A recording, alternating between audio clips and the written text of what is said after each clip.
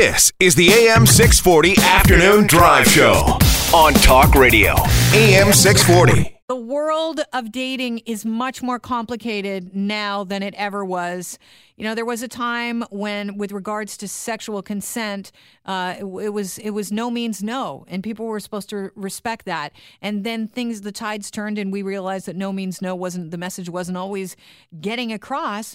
So university campuses, which were dealing with some sexual assaults that were very real, adopted the yes means yes policy. And now we are in a technological age. And so we're joined now by Tim Petrou, who's the co-founder of the Want Me app. Tim is a local guy from Toronto. Tim, thanks for joining me.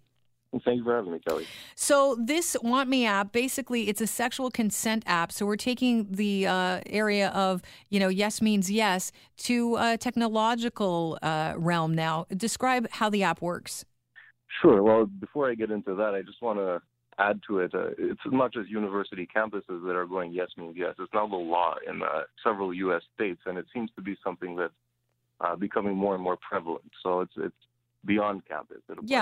Society. According to stats, 18% of women and 1% of men experience sex assault in their lifetime. So definitely there is a need for sexual consent. And if you have to get it through an app, then so be it. How does yours work?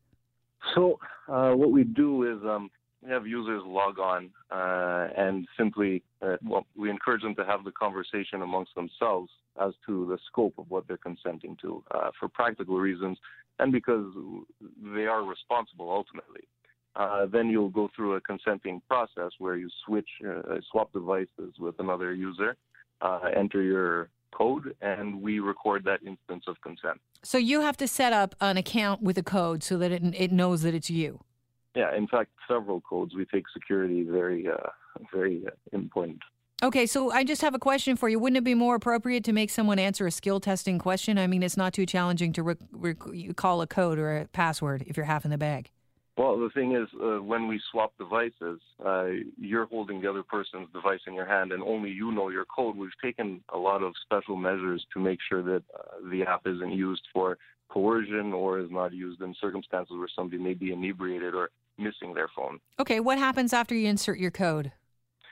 So when you insert your code, it will register on the screen. The consent has been affirmed, and it's important that we stick to that language. It's an affirmation of consent. And then the users are free to do what they do. Does it store the info in a cloud?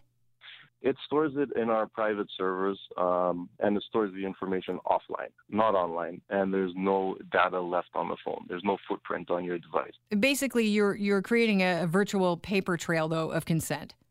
Sure. So how would this be used practically then? Would this be used as a record if someone says, wait a minute, it went too far. I didn't, consent to that?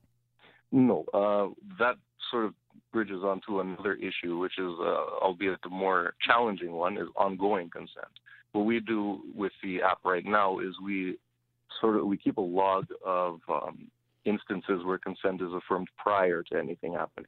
Okay, so the only question here, and this is the only problem I see with it, because I like what you're trying to do, is, isn't it blanket consent? Like, what if I say, yeah, I'm giving consent, and then someone hits a no-go zone? How is that handled? So we do have the option to not consent. Okay, but what if I want to consent to something, and then someone tries something freaky on me? Tim, it's possible. People like different things, apples, oranges. Of course. So with the current app, which I'll mention is in its beta phase right now, it's not officially launched. We are only dealing with prior consent. When we go live with the official release, we will have addressed ongoing consent in a way that allows users to withdraw consent during whatever they have going on, and we'll be able to maintain a record of that. Okay, so Tim, I have to ask you this. Have you, used yourself as a guinea pig for the app? Several times. Really? Several times. Don't mean to brag, but yes, I have. So, at any time, because this is in the beta stage, you're going to have to retest this, right? You're going to have to, pick up the phone and go, wait a minute, I'm not consenting to this. I am consenting to that. That's a lot of swiping and data entry to do. So can you see things, as you test it numerous times, you've told us, can you see it evolving at all? Absolutely. Our development schedule is very crowded right now. I hear that. Operational. You no mean to brag, but my development is very crowded right now, Kelly. I want to ask you, just take this to a more serious realm, because, people are worried about these sexual consent apps. So I want to ask you for your response here. And the executive director of the Canadian Women's Foundation said it would actually put women at a higher risk for sexual assault since, you can be blamed for saying, yeah. Imagine if you said yes and you were blamed for a sexual assault that ensued afterwards. What's your response to that? Sure. Well, I've actually spoken with Diane on this, and I believe that's the individual you're citing. Yeah. We had a good discussion on it, and I share her fears. My team shares her fears, of course. And there is a real opportunity for creating vulnerability here, which is important for us to realize and to do something about. So what we have noticed, it's been a journey to get from where we started to where we are now. But there's a handful of other apps on the market, and we're frankly not satisfied with how they're dealing with this subject matter. And what we're trying to do is make sure that, number one, we're completely inclusive. Number two, we're accessible. Number three, we're transparent. So by kind of holding on to those mandates, we can make sure that we have a real honest effort, and we're able to deliver a product that it's going to work, or else we won't put it out. Tim, at the risk of sounding, maybe it's a poor choice of words, people say that, when you do something you love, the money will come. How are you guys going to monetize this? Well, for now, money is not so much the concern. For now, getting the solution right is the problem. And I'll go back to Diane's concern, and it is really around this initial consent, which is what everybody offers. If you move past that and you get into the really challenging territory of ongoing consent, then we can actually provide some level of safety and security and reduce vulnerabilities.